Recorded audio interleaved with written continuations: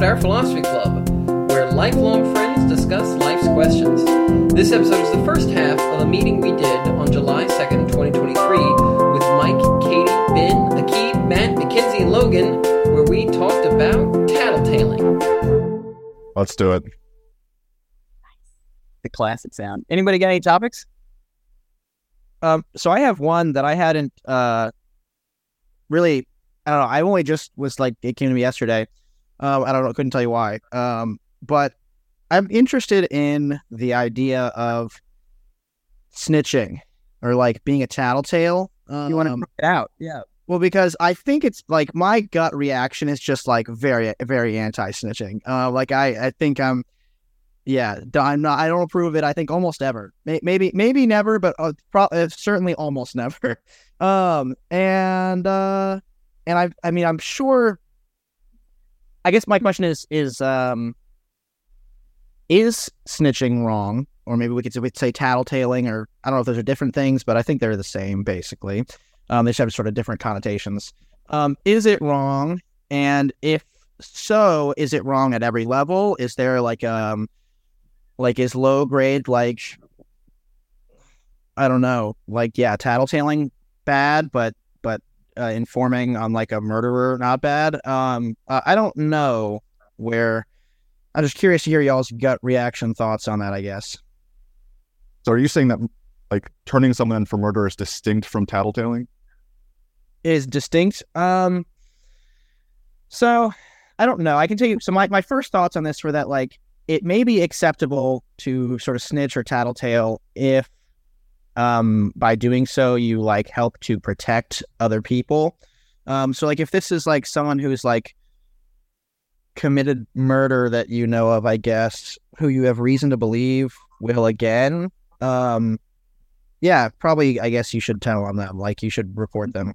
But like if for whatever reason someone committed a murder or something, or maybe it was an accident, maybe it was like a manslaughter type situation, and you have every reason to believe they probably never will again, as far as nearly as you can be certain, I kind of don't think you should probably turn that in. I don't know. But I think it may also depend on how like close you are with the person.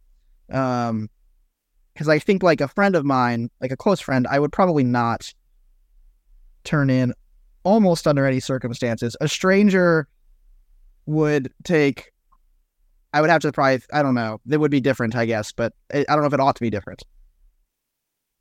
Yeah, wait, so hold on. So you witness a murder happen on the street and you don't know the murderer, but you like should probably turn them. You should probably turn that in. Okay. You tackle them to the ground and say, wait, come on, I can't tattletale. Oh. Yeah, because I guess I've got like no data there on whether or not they will or will not continue. Yeah, the murderer's like, trust me, I won't do it again. Like, I swear. Bro, pinky promise. I got great. you. All right. But I guess so that's a good obvious example on one end. But then like the other end, like little like 5-year-old childhood tattletaling feels just like so obviously wrong and stupid. Like I don't know, like I have very little respect for anyone who would encourage that sort of a thing. And so like I don't. Why are you judging 5-year-olds on their morality? Good question. Sort of seven up somewhere. Someone's got to tell them like, hey, look, that was a dick move, little kid. Like you shouldn't be doing that. Otherwise, says the guy who just came from 4-H volunteering. Like, Michael, is there a story we should know about? No, but like there are instances of tattletaling and things like that. I got to be like, look, this isn't an issue. This is not a thing you need to tell me about. Like that's a conversation that has to be had sometimes. I was such a tattletale as a kid, as a little kid. Oh my God. But Michael, it makes a lot of sense that you being a brother are not the tattletale, and me being older sister, I feel like sister, that's like every sister's gonna tattle, right, Mackenzie? Oh, she's gone. Right, Logan? Yeah. Well, here's my thought. And to answer your question, if somebody asks, I'm not gonna lie about it, but that's my general rule of thumb. If it is something that, you know, that nobody notices, then I'm just gonna leave it. So Logan did something wrong. I'm not gonna tell on him. But if my parents ask, hey, was the TV on? I'm going to be like, yeah, Logan was watching TV. Okay, so let's say your friend Raskolnikov comes to you and says, hey, I killed this Lizaveta chick. I promise it's a one-off thing. See, I stole these watches and hid them.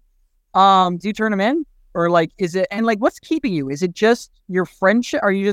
Is it just that your loyalty to your friends is worth more than turning in Raskolnikov? Or, I don't know.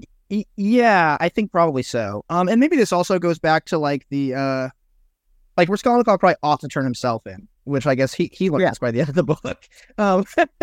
But I don't think I would probably turn Raskolnikov in because, I mean, I guess it's been since high school, since Rating Crime and Punishment, but from my understanding is I would say that anyone who knew him particularly well, although maybe there wasn't anyone who knew him particularly well, and that was also an issue. But if someone did know him particularly well, they would probably know that he was not likely to do that sort of well, actually, I don't know. He did kind of do it he kind of did it for no reason. Okay, I don't know. That's tricky. Like, I probably would not, but I would monitor that situation pretty closely, I think. But I would be pretty conflicted about whether or not to turn in Raskolnikov. If I were you, as personal friend. Would you encourage him to turn it himself, or would you just stay out of it? I think I would probably encourage him to turn it himself. Or maybe we would at least probably have the conversation about like, well, who is being hurt by you going unpunished? And the answer the book seemed to suggest was clearly him. But if no one else, then maybe you get away with it, Raskolnikov. I don't know. But like, yeah. So, what about whistleblowers? Like in the Economist actually this week had they do an obituary, and this week's was on the guy who leaked the Pentagon Papers, and evidently, like he had some experience in the military.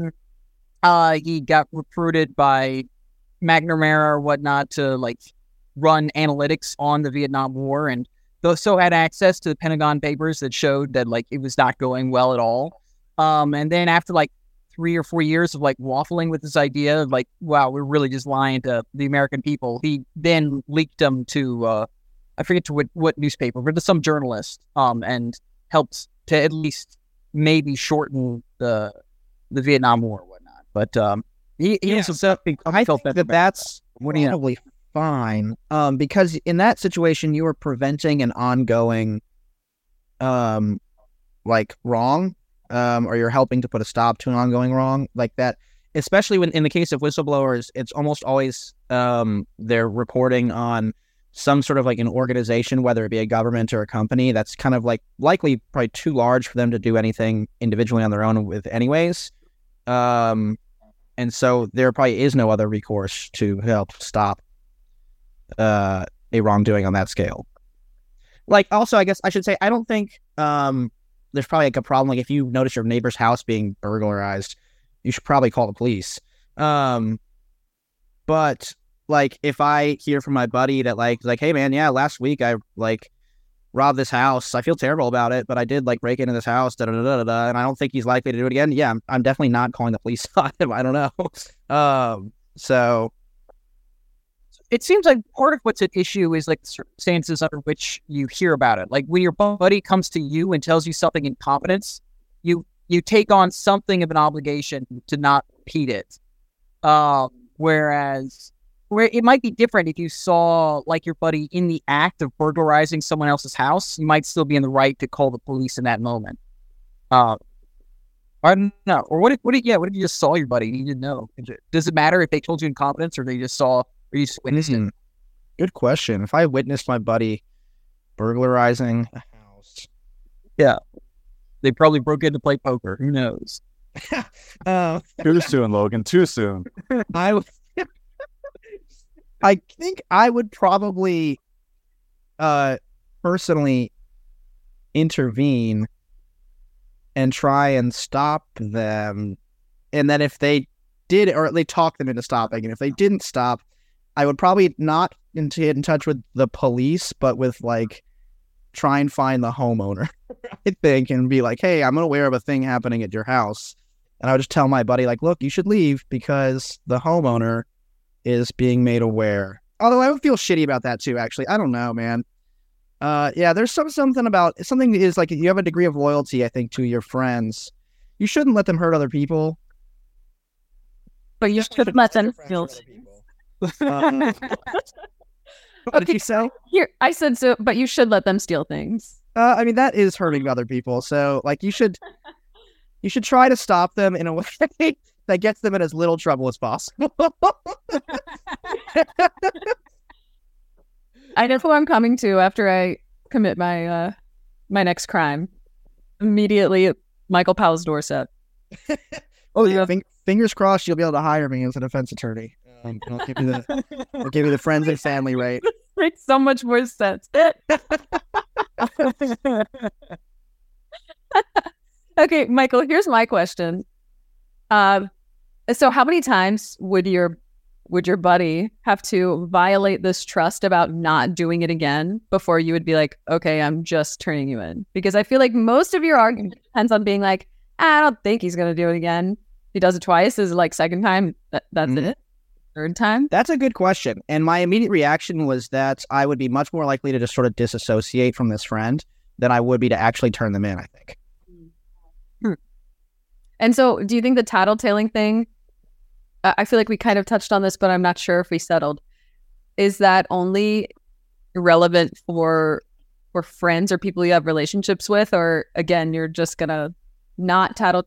Is tattletaling the same thing if it's like a total stranger? Is it like you have any loyalty to a total stranger at all?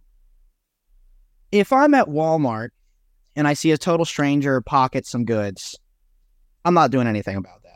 Well, that goes without saying, right? Everyone. Oh wait, does that go without saying? That's a big statement there. People too. Like, come on, you're gonna defend Walmart? Oh God, no. So that's a different question. That our games have been getting into, I think. But yeah, frankly, I think also if I see on the news that like the Volkswagen dealership got robbed and there's 4 Volkswagens that now parked in my neighbor's driveway that weren't there yesterday, like I'm also not going to say anything about that, I think. I think they're going to get caught on their own. So, so I don't know. Like, even if these people are strangers, if the crime doesn't seem to be like maybe directly harmful, maybe is my gut. I don't know. Again, I said I haven't really thought this all the way through. So, but if there's like, because there is a harm that even with the Volkswagen or Walmart thefts, those are,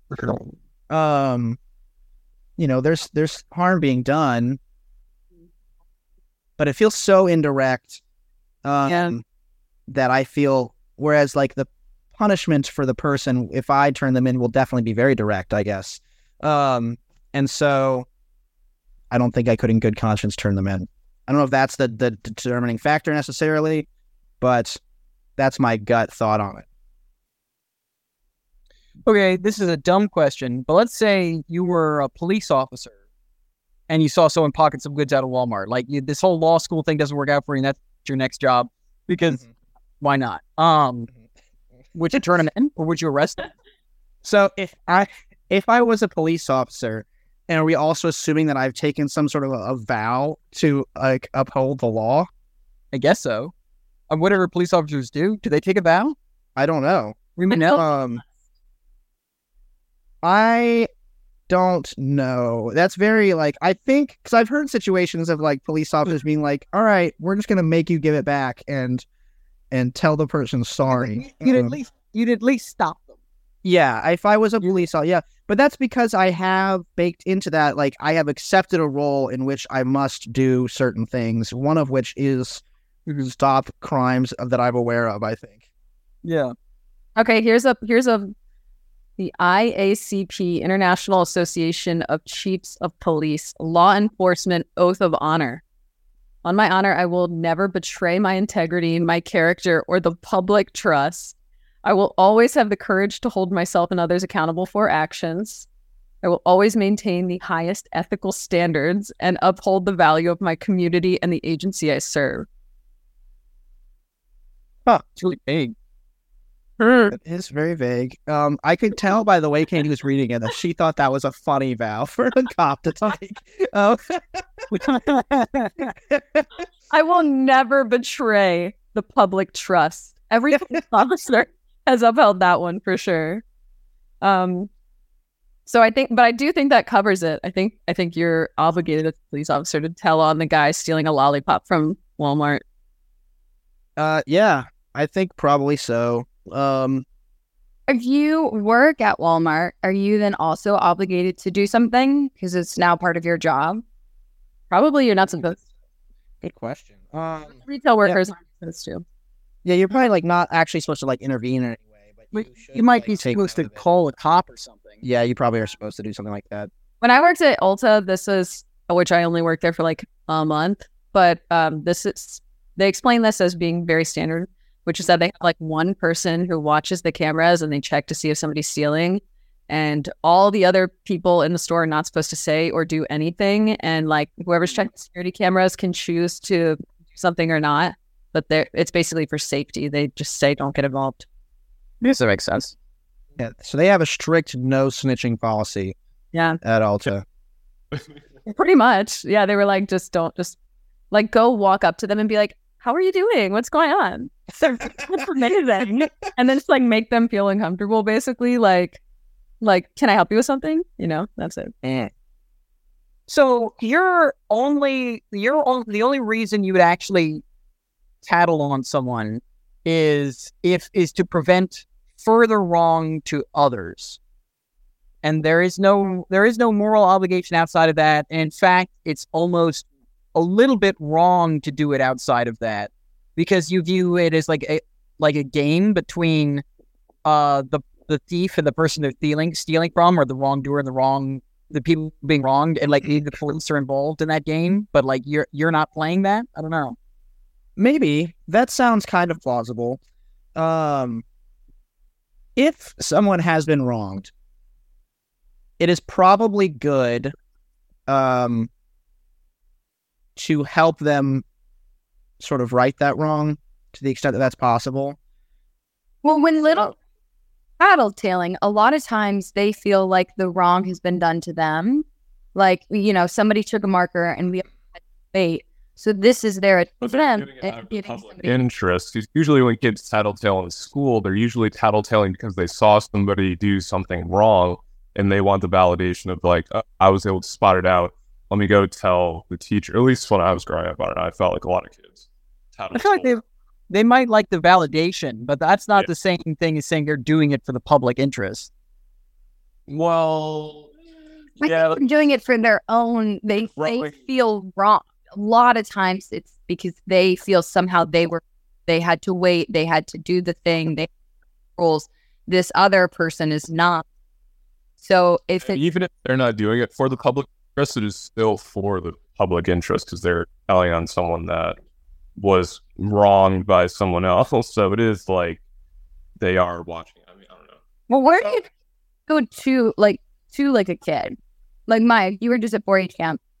Mm-hmm. When a tattler comes to you and snitches or whatever, what is now your responsibility to react to that? I mean, it depends on what. In specifically my capacity as like a volunteer, it depends on what the issue is they're tattletaling on. If it's something that genuinely is like not a legitimate issue, I just tell the kid like, "Hey, that doesn't really sound like it's any of your business. Don't worry about it." And then that's usually enough. Like, was that kid wrong to come to you to make sure that it was like maybe they're snitching and saying like this could be something, this could also be nothing. Adults are better judges at that. I feel like snitching is more common. yeah, maybe that's what they're doing. Maybe. Usually, when a little kid comes up to you though, and they're like, Tommy was standing up on the top bunk when he wasn't supposed to be standing up, and you're like, okay, that's not like you're just telling me that because you want to get Tommy in trouble. Like, stop.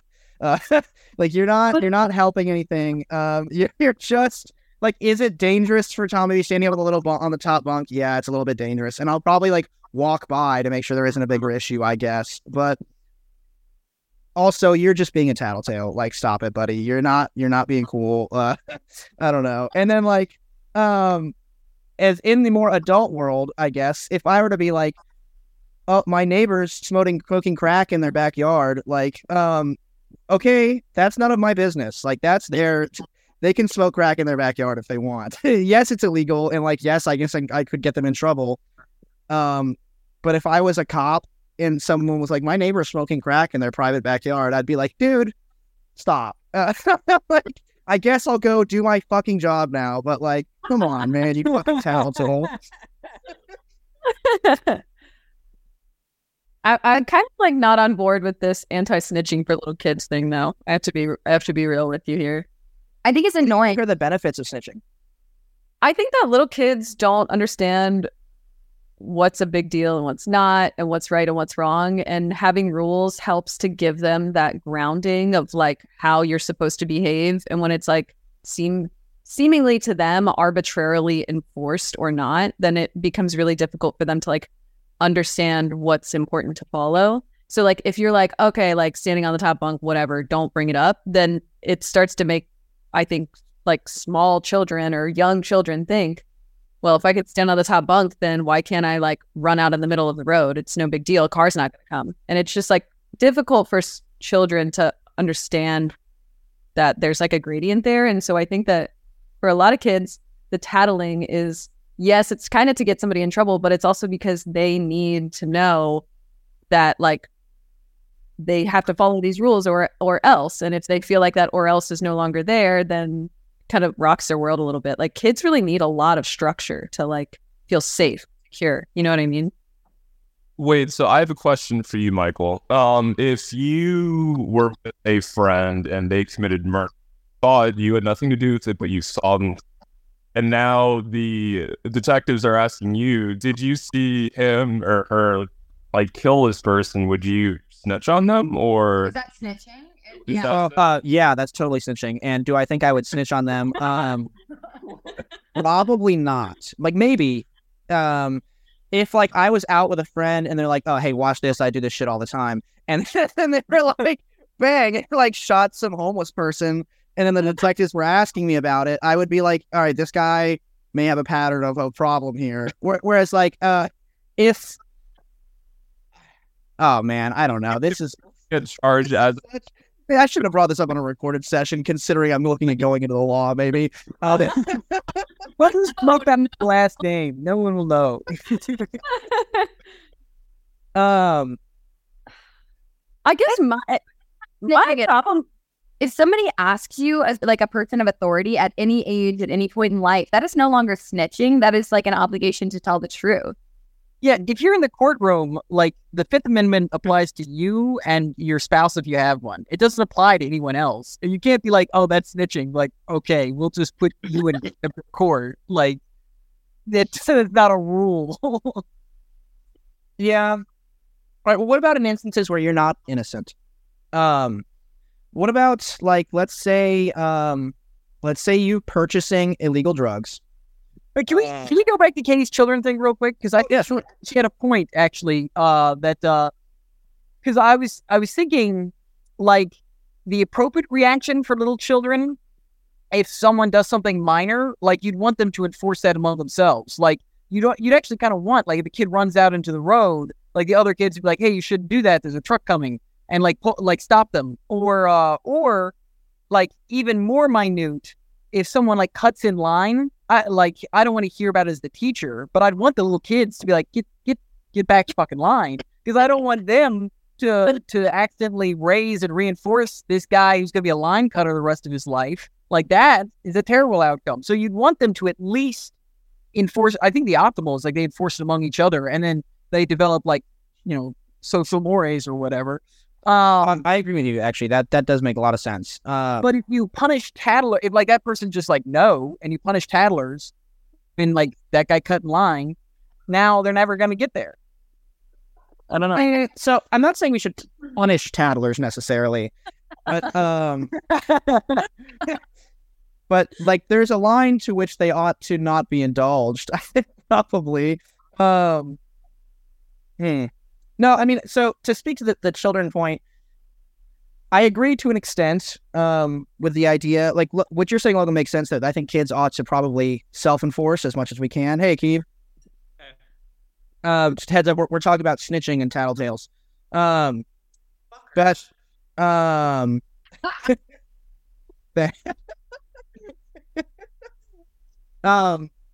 You okay, bud?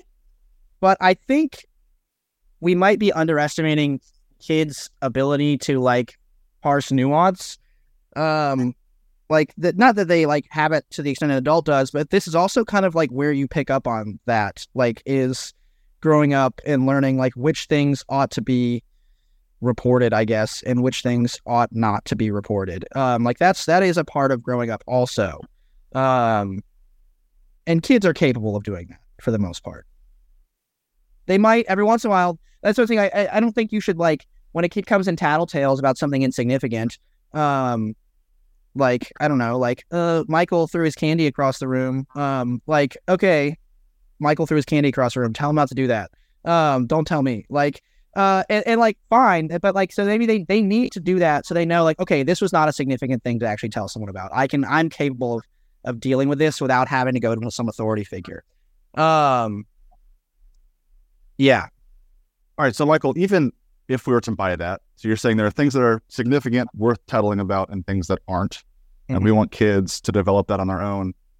You're also saying that you wouldn't tattle on a murderer, which you were never taught this lesson. Yeah, I was maybe not taught. I was maybe taught. Maybe I was leaned too hard in the don't tattle line. Yeah. Not a lie. Like I've always tattling is something different. That's why I'm like, oh, I wasn't a tattletale for Logan. If my parents asked me point blank a question, I would tell the truth. But that's something totally different to say lie to a cop and be like, I don't know, I didn't see it. Well, first of all, there's a difference between actively lying and just refusing to provide information.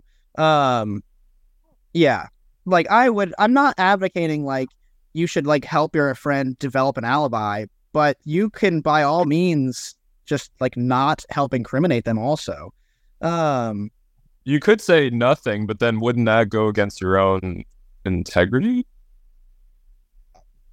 I don't know. It depends on the issue, I guess. Like, Where's the suck? If are we still talking about murder? Like if I know somebody who's committed a murder, saying nothing, well, there's a problem. Depending on I think the situation, it will probably be wrong, I guess. When it comes to a murder, probably.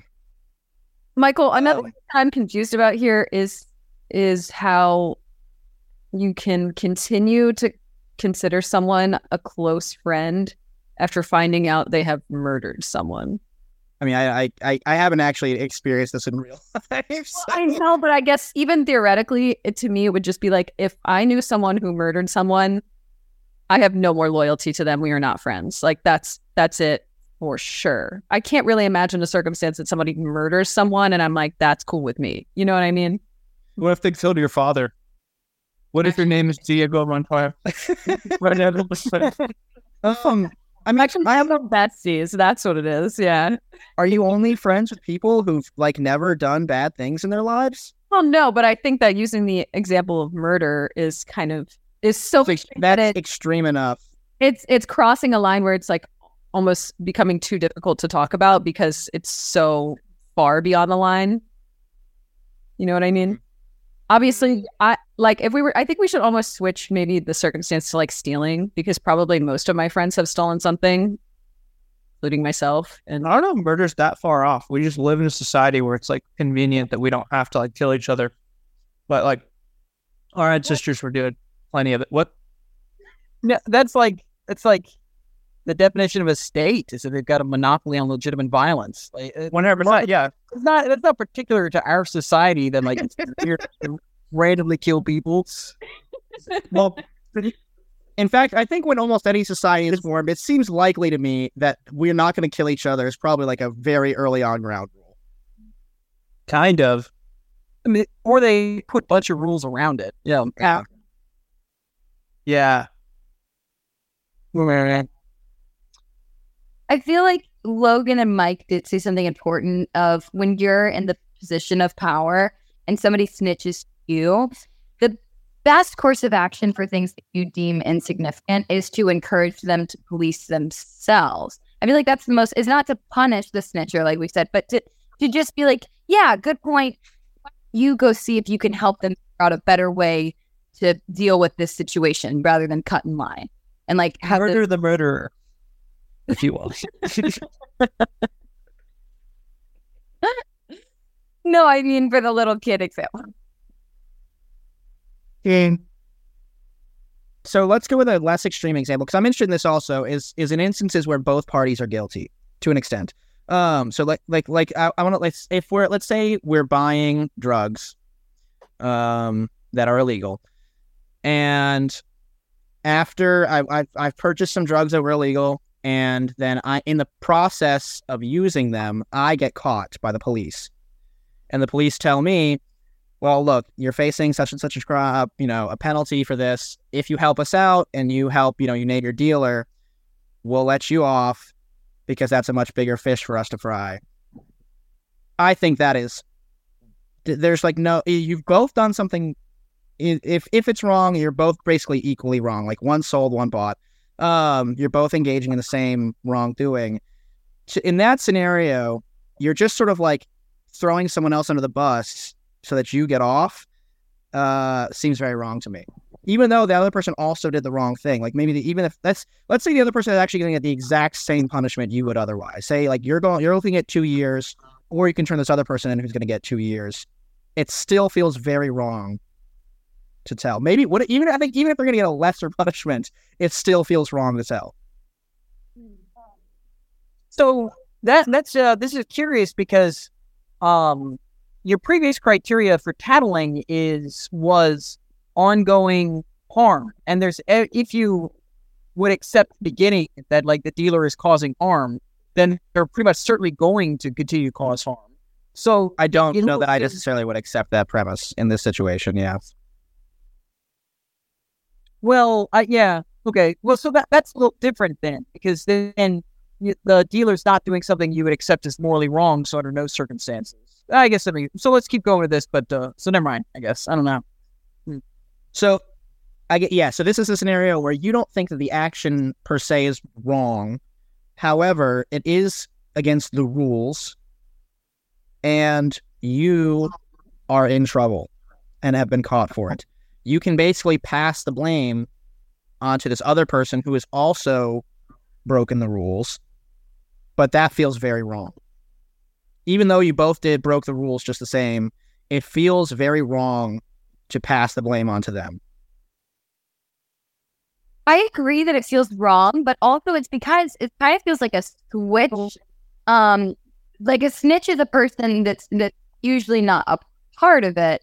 So if you're willing to partake in the bad thing, you now need to accept any of the consequences on yourself. Like you had the opportunity to snitch when you first found out that this guy sold drugs. The minute you bought drugs from him, you've changed your position in that.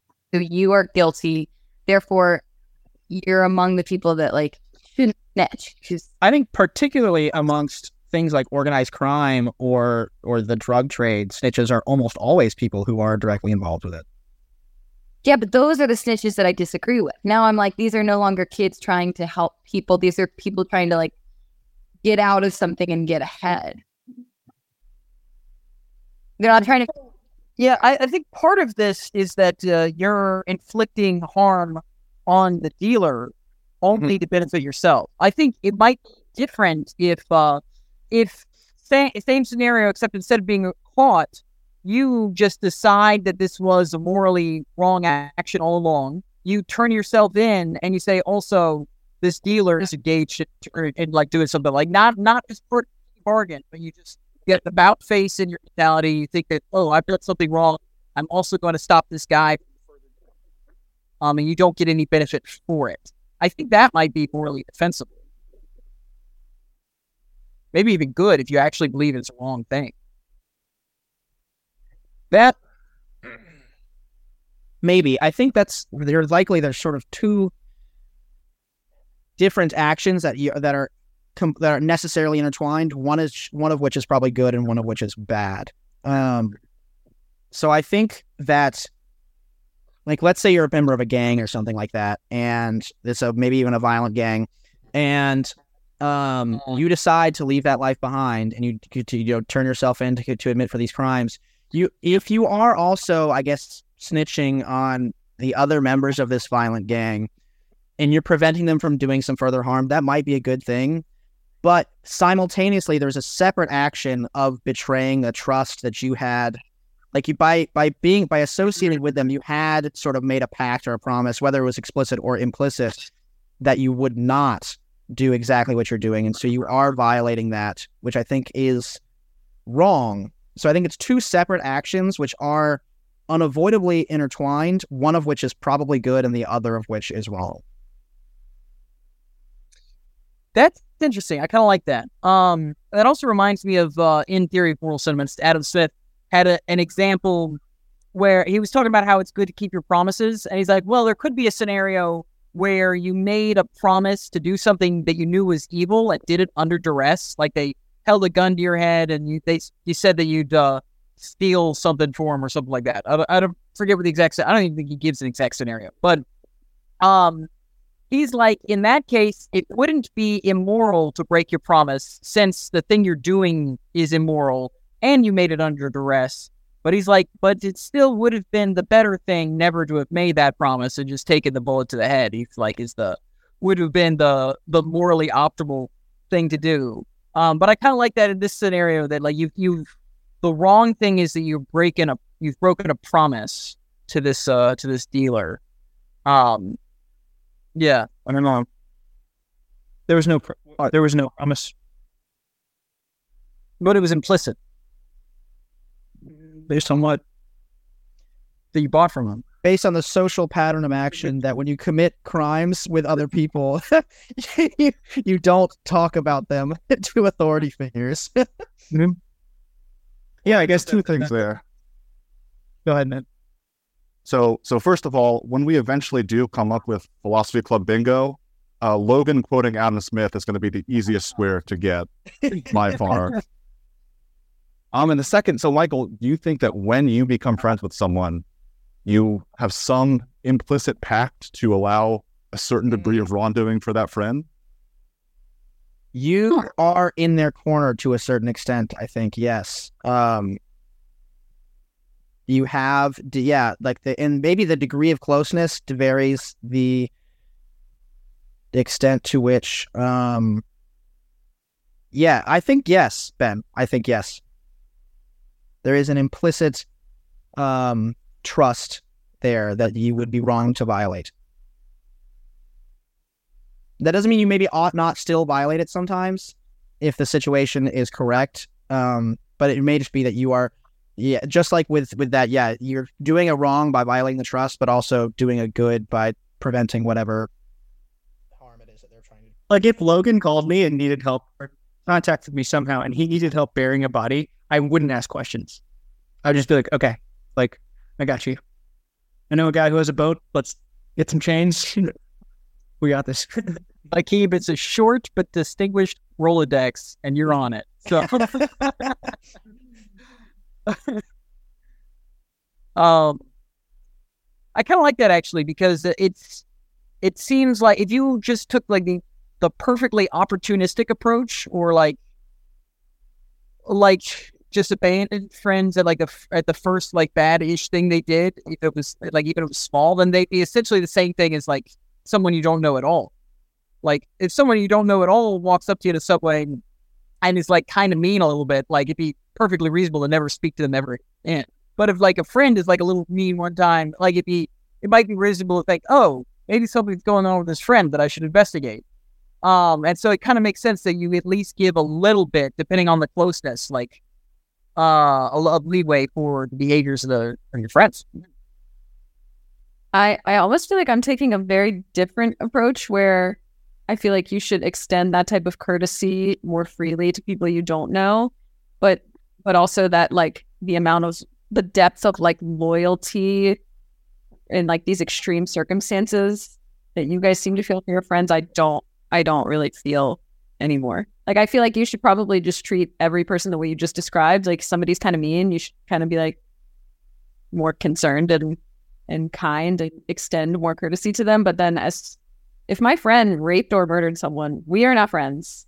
If my friend steals something, probably I'm going to look past it because it's just property, which is like less important to me. But as soon as something becomes violent, I don't really think that that's Katie, that's why I said I wouldn't ask questions. Like, no question back. That's fun. Yeah. Katie, what if you had a friend who was like a violent drunk, not like violent, like not in like they go out, if they're out at a bar, they're the kind Like of in a fun, violent way. who like, yeah, not like a spousal abuse kind of way, because that's pretty awful. But like in like the like they're out of the bar and somebody like bumps into them wrong and they just get into an argument really easily. Like I know people who are kind of like that. And while I don't agree with that behavior, it doesn't stop me from being their friend in any way. And what's more, I'd probably have their back in that fight that they're kind of starting because of this tie. And because it's fun. I mean, if I was in that circumstance, Katie, if you got into a bar fight, I would have your back. Yeah. I actually used to be kind of like that when I was in college, get like really angry. And when I was drunk, and I would be like going up to the men in a group and just being like, "Cooking, like, bite me, just bite me. Like, I just want to, like, I could hit you so hard right now." And obviously nobody would ever do that. It's like, it was just like a pent up rage about men, I think. So I guess I have some compassion for that. I guess this is kind of the instance that you were describing of like the best thing to do is like self-police. You know, if I'm seeing two people fighting, I'm going to probably try to stop it myself, but I'm also probably not going to hold back on calling in whatever kind of help necessary to stop it further if it becomes out of hand. And if it becomes a serious problem, I think that's kind of like, okay, then you need to sit down and have a real intervention with a friend. But not call the police on them? Or did you call the police on them? I have basically... like your friend has just started a rip-roaring bar brawl, and there's a cop outside of the other bar across the street who hasn't noticed. Do you get their attention, or do you go in and help your friend settle things? I think I would attempt to help first. It's actually funny you brought this up because this just happened to me like 2 days ago. I was walking in a park in the middle of the day, and I heard a man screaming at a woman, and I heard her first say, "You're really scaring me." And then I saw him following her and screaming at her. And so I stopped and I was like, do I call the police? Like, what do I do? I don't want to jump to calling the cops, but I'm 5'4", so what am I going to do? And then I just saw I just like looked around and I saw this like really strong, like buff, like probably 6'3" dude walking towards me. And I was like, hey, like, can you go help me stop this? And we basically just both stood there and just watched them until like it kind of died down. And like the guy who was screaming was like threatening the big guy that I was standing next to. But then like we saw them next to each other, and the guy who was screaming originally was probably like 150, 200 pounds smaller than the guy I was sitting next to. So the guy that like I got involved was just kind of like laughing, like, what are you gonna do? So that's exactly what I would do, I guess, is attempt to like self-police. And me and this guy were like, should we call the cops? Like, should we stop this? This woman could get hurt. And basically we're able to do the self-policing thing. But if basically at any point in my life, if I feel like a woman is going to be hurt, I'm going to call the cops. That's kind of like been my bottom line. You know what I mean? I guess because I'm a woman and I feel like if I'm out and some man is threatening me and somebody doesn't like do whatever it takes to stop that, I would feel wronged by that. So that's kind of how I approach it. I would like off of that story, it kind of made me realize something. I appreciate a snitch in a child a lot more than I do in an adult. And it's not because I think it differs as you get older. Maybe a little bit of like, you should be able to judge what you can handle and what you can't. But because the older I get, the more I realize that these authority figures aren't always the best judge of how to handle situations. Whereas when I'm a kid, I go to my teacher because my teacher can tell me if the kid throwing a candy bar is an issue and they need to be suspended, or if the kid throwing a candy bar is something I need to just figure out how to self-police. But now as an adult, like even when you were a kid, your teachers were better at judging that? No, I think I had more trust in authority. The older I get and the more power I get as an adult, the more I realize that it's like, oh, I'm not going to go call the police on a black guy fighting with another black guy in the street right away, because I don't necessarily trust how the police would handle that situation because of like how it's been portrayed in the media and all sorts of things like that. Or like a situation where a man's yelling at a woman. I don't necessarily trust that the police would handle it in the way that I would want them to, and they'd be a good judge of, oh, this is just snitching, or this is something I need to intervene with. I feel like I have less trust across the board of how people handle those situations. Yeah, I like that a lot. I think there's like proportionality is at play here, where as a kid in a classroom, like to get a teacher's attention, no one's life is going to be at stake. No one's life is even going to be like severely changed by whatever the teacher decides to do. Even if they suspend them for a week, everybody's going to be fine. There's no problem. But with the man and the woman in a disagreement in the park, calling a police officer is almost like pulling a gun on the guy. And there could be something you don't understand. So like, it'd be almost to the point where if like a guy pulled out a knife or a gun, then it'd be like clearly acceptable to pull the police officer and call a police officer. At that point, it'd also be acceptable to like pull out a gun and point it at the guy. But like, you could think of them almost as analogous. But until it can stand off. Yeah, until it reaches the point where it'd be justified to pull out a gun, it might not be justified to pull out the policeman, to call a policeman, because that's almost the same level of like potential violence you're introducing. So I think it is like there is like proportional response. Like getting a big dude is like proportional to misunderstand. Like, I think what you did, Katie, I think you did the exact right thing. I was actually outside like 2 weeks ago, and I saw a similar altercation happening. This little lady was getting yelled at by this dude, and he wasn't particularly yelling at her, but I could tell she was like trying to walk away, and he would like move in front of her and like block her. And he was like talking to her like desperately, and I was like, I made eye contact with him. He calmed down a little bit. I just kept looking at him, and then I went and sat down on the bench across from him, and I just stared at them, and he could like see me. And I was just like, I'm just gonna wait here until something happens or it doesn't happen. And then like their family came, and there's like little kids and like a wife, and I think one of their parents were there, and I was like, okay, and it like de-escalated. But it was like, I felt like I was like, oh shit, this is nerve-wracking. Like, what's going on? You know. Anyway, he probably beat her later that time.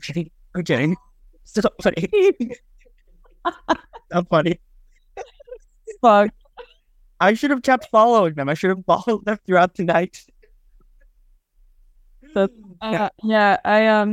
Aaqib. That was he was like my teacher. Like it cost nothing to get this guy involved. Very little was at stake. The other guy, I should also say, the other guy was flipping picnic tables and stuff. So like becoming aggressive enough that I was like, okay, he's like getting physical. The next step is like person on person violence. Yeah. Just for curiosity's sake, if the guy you got all of a sudden was like, don't worry, I'll handle this, whips out a gun, then were you totally wrong to involve somebody? Like, just because you got lucky on the random guy in the street, I think there's also random crazy people. Yeah. So, like, it's wrong to involve somebody you don't know.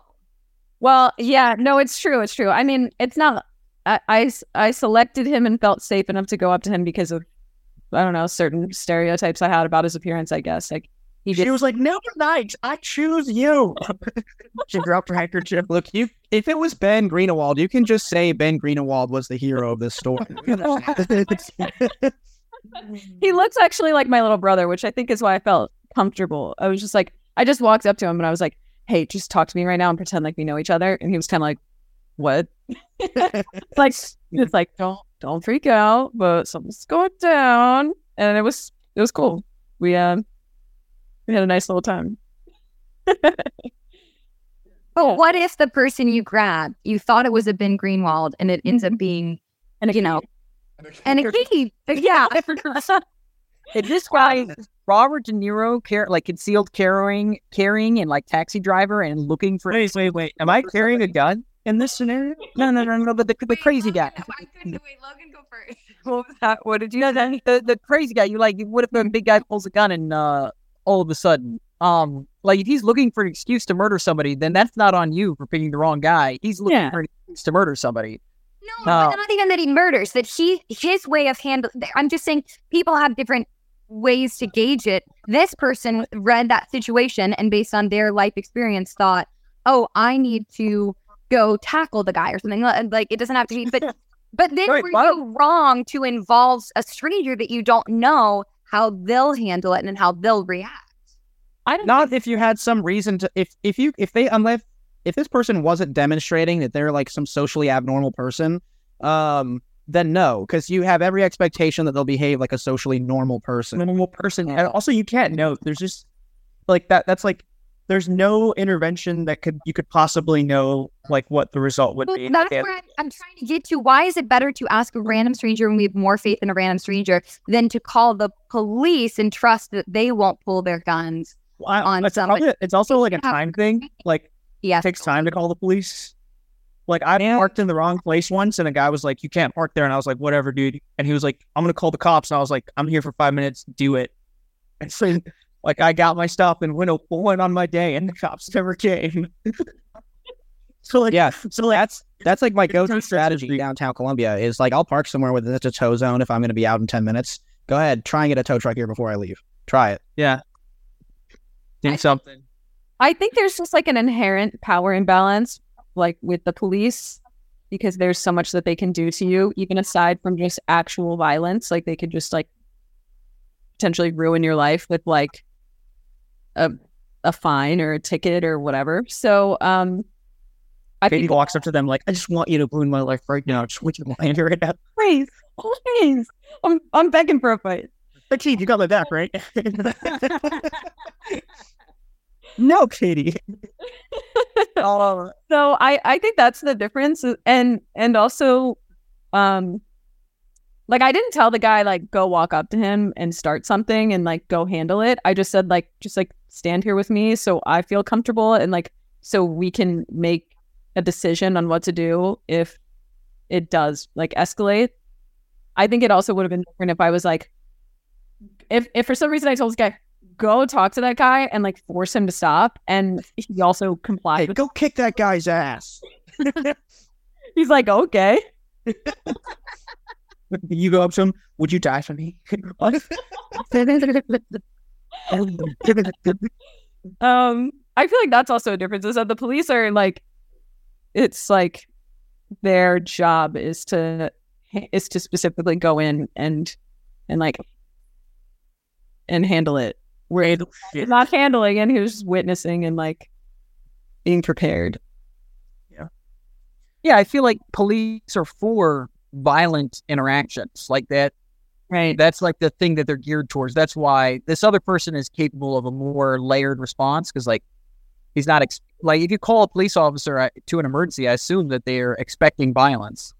Yeah. I feel like that's our problem as a country, is that they are expecting violence and people call them for reasons that are really not violent, and then they bring that into a situation. So that's kind of people that fail to learn the nuances of tattletaling, and that's the cause for police violence in this country. Is they've been rewarded. It's the people's fault for sure. I think. At the end of the day, like the police represent a body of our society. Like they represent it. They're a representation. Like they are the people. They're part of society. So it's all of us. We're fucked, is what I'm trying to say.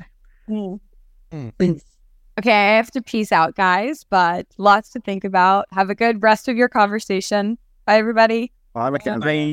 Bye. All right, Mike, so let me try this example on you. Yeah, please. You find out that your friend has stolen a significant amount of money from a family you know to be destitute. Mm-hmm. Now, this is not enough such that their children are going to starve, but it's going to put this family at a significant hardship, and your friend has no need for that money. What should you do? All right, so first thing I'm doing is I'm talking to the friend, right? Of course. But the friend says, I'm not giving it back. How much money are we talking, Ben? Like I said, so not enough that their kids are going to starve. You know, but like how much money? Can you give me a number? Does it? Why does it matter, Aaqib? because I want to cut. Fuck you.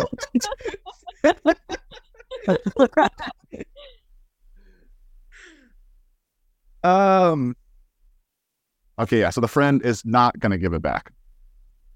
Friend's not going to give it back, and they've stolen money from the family across the street who is I struggling. don't know why they're across the street, but sure. This is just a picture in my head. It's the family across the street, and they're struggling.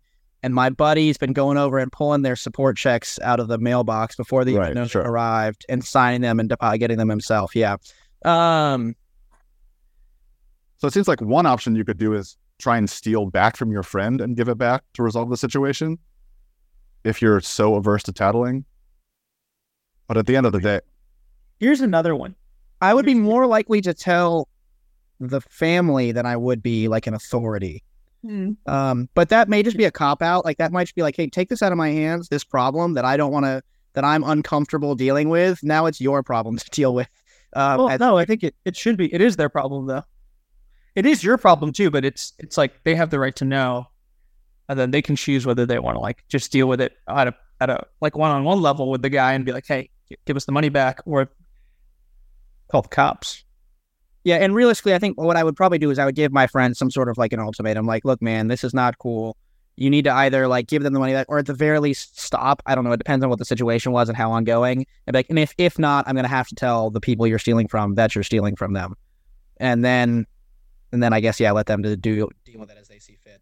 Why do I feel like this is a more harsh, strict response than if your friend was murdering someone? I feel like you're being more like Because this is like an ongoing issue. A murder's murder's done. It's happened. What's done? What's done? It's done, Mom. Best of the best. Let's go to Step Brothers. So, I like the I actually like telling the family, because I think part of this too is an information problem, and you're in any of these scenarios where you're like not the person wronged, there might be something going on that you don't understand. So like maybe that family like knows your friend, or he's like the crazy relative. They don't want to get the police involved for whatever reason. And like there's an information problem that you're solving by putting the party who's been wrong, like just going to the party who's been wrong rather than going to police. So I support that aspect of it. It does seem to demand action though, in some capacity. So I have another example that might be like more applicable to our lives. And it's definitely applicable to mine in terms of like, I've known people that have done this, but like, let's say you have, and we can kind of like cater the scenario however we want, but let's say you have a friend and they're cheating on their spouse, or they're cheating on or they're cheating with someone who's married, right? Like, what responsibility do you have to like let other parties know that that's happening, or to like tell your friend like, hey, what you're doing is really fucked up and like you should probably stop? Like, where do you draw the line? Like, where does it become your business, and where does it become like not your business? I guess is the question in the most inarticulate way. I'm also been in that situation, and I did, and what I would do, I think continually, is tell your friend like, this is not right, and you need to fix this in whatever means necessary. Either stop the cheating or change your relationship status, whatever that may be.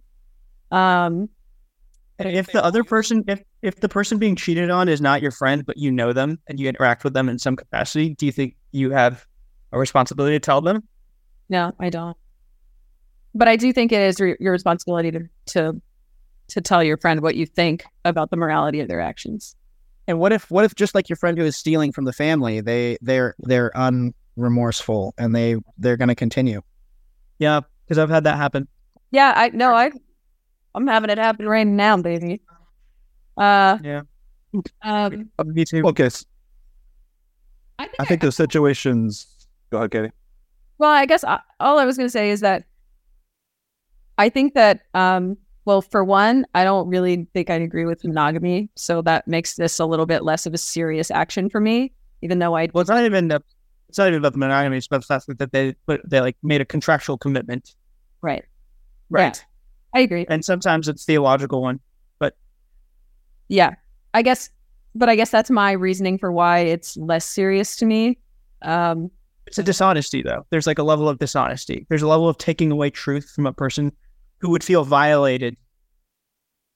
How important is truth, though? And what is the truth? What do you mean? It's the truth. It's like, it's important. Like, especially in friendships, I think it's probably the most important thing. Like, being honest, and like in relationships, like honesty is the most important thing. So like this person is actively violating someone's sense of truth, and like the basis on which we develop relationships, which is trust, and like it's actively being violated, right? And they're actively doing that with someone else. Like, I think that's like really wrong. Well, I think wrong that like in my situation, I told the person like, hey, listen, I can't like talk to you as long as this is happening, because like I've voiced my opinion, but I don't think we should continue speaking, like even as friends anyway. Because I was just like, I can't like hear about this. It makes me like somewhat sick. Yeah. No, sorry. No, it's okay. I can tell you're passionate about this. No, I agree with everything you're saying. I think it's wrong, but I think on the scale of things that we've just been discussing for what's wrong or right, like I think it is far worse to steal money from other strangers and needy people or whatever, and way worse to murder people. So I guess all I'm saying is that to place that on this spectrum, this is like way on the like lowest end, comparatively. That being said, once again, my thing is to continue to confront it. I think like Michael and his friend who murders someone, I have enough loyalty to my friends in this circumstance to be like, I think what you're doing is wrong, but it doesn't mean like I don't love you and can't be your friend, basically. What do you guys think? Well, so I was going to say earlier that I actually think these two situations are distinct. And the reason for it is because in the example of stealing money from a homeless or a poor person, your intervention could resolve that situation. Like your friend giving the money back, it doesn't make it better, but it does resolve the situation in a way. But your friend can't uncheat on someone. So it's sort of like, let's say the friend can't give the money back. Like they've spent the money. They're actively stealing every month from this family. And they are actively spending the money. They could stop actively stealing, but they can't give the money back. Nice, Michael. Jagger. This is a fist bump off screen. I'm trying to formulate this, and I guess I'll start by what I'm thinking out loud, which is that I think that like the psychological harm of being cheated on is something that people recover from all the time, and is like something that's not good to experience, and nobody wants to experience it. But it's kind of like that's just like probably going to happen to you at some point. I mean, we all recover from the economic harm of being like getting our money stolen, and look at the federal income taxes. I guess I don't think that's I don't think that it's the same, like that you can just recover from that kind of financial harm, because you can be taking away certain comforts or experiences that can like be seriously detrimental. Like in this example of like the kids who are not going to starve, but like, are they going to go to college? Are they going to be able to like have a car to drive around and continue to live their lives? Are they going to have to sell their house and move? Like it just becomes like another level of like problems, I think. If somebody gave me a blanket scenario where somebody said, this person stole some money, this person cheated on their wife, I would trust the person and I had to choose one person to trust just based on that information. The person who cheated on their wife, I would automatically trust less. And that's just how I feel. That's just like feelings. I agree. Actually, like I'm with you, Katie. I have the exact opposite intuition as you on this. Is that the money thing to me is such a lesser crime than the infidelity that we're not saying that I don't know that I have any reason I can say why one is worse than the other, but just that my lived experience and intuition on that is that the infidelity is dramatically worse than having. I think it's worse because it's a crime against this. It's like a crime against your soul. It's like a crime against like your sense of like stability, like mental, emotional stability, like a crime against your reality. Like it devastates your sense of reality. Like, and if your sense of reality is like, I can trust this person, like this won't happen, like, and they devastate that. I think that's like way more. To me, it's just like, yeah, I don't know. Cheated on before? Yeah. Yeah? Yeah. I feel like it sucked for like a couple weeks, and then I was like, all right, that's Have you been robbed from before? It sucked for like a day, and then I was like, well, Yeah, here's I've the been robbed. situation, I have less money. Yeah, and then you're just like, whatever, it's just money. Yeah, it's just money. It's money. It's just things. I was robbed. I had like hundreds of dollars robbed, and I was very much so living like day to day on dollars, like in pennies, and it was not nearly as bad. Yeah. really. No, like if my best friend stole from me, like, and like, then it would be like a greater crime. Yeah. Or like I would feel it way more deeply, because again, it devastates my sense of trust. So it's not about the actual money; it's about the sense of trust. Just like if my best friend like lied to me about something really important, and like, again, it's the devastation of my sense of reality and my sense of trust. And so that, to me, like, because I interact in a world where like I'm a human and I want to establish trust and build relationships, like having that done to you, I think violates one of the most fundamental aspects of living. And so, yeah, I think it feels way worse. I honestly think it is worse. And Wow. large ways. I got cheated on for my birthday a couple years ago, and it like sucked for like 3 days. And then it was kind of like we got back together, and I was like, that's probably fine. I don't feel that depth of issue with it, I guess. I don't know. So I guess it's hard for me to fathom that it's so like earth shattering. That's how I feel about theft, though. It doesn't seem earth shattering to me. Like, oh yeah, that was bad. I'm not happy that it happened. Pretty bad about it, but I'm fine. Yep. I guess I haven't had money stolen from me, so maybe that's why it seems scarier as a prospect of how bad it could be. Taxes. Yeah. Plus, with the money incident, like there's a clear like law that's been broken, so there's like legal implications that there might not be to, especially if it's just like a partner, if, like being cheated on, then there's no legal ramifications whatsoever. So it's again, the proportionality thing is at play, is that you're in the stealing something, you might be bringing in a bigger.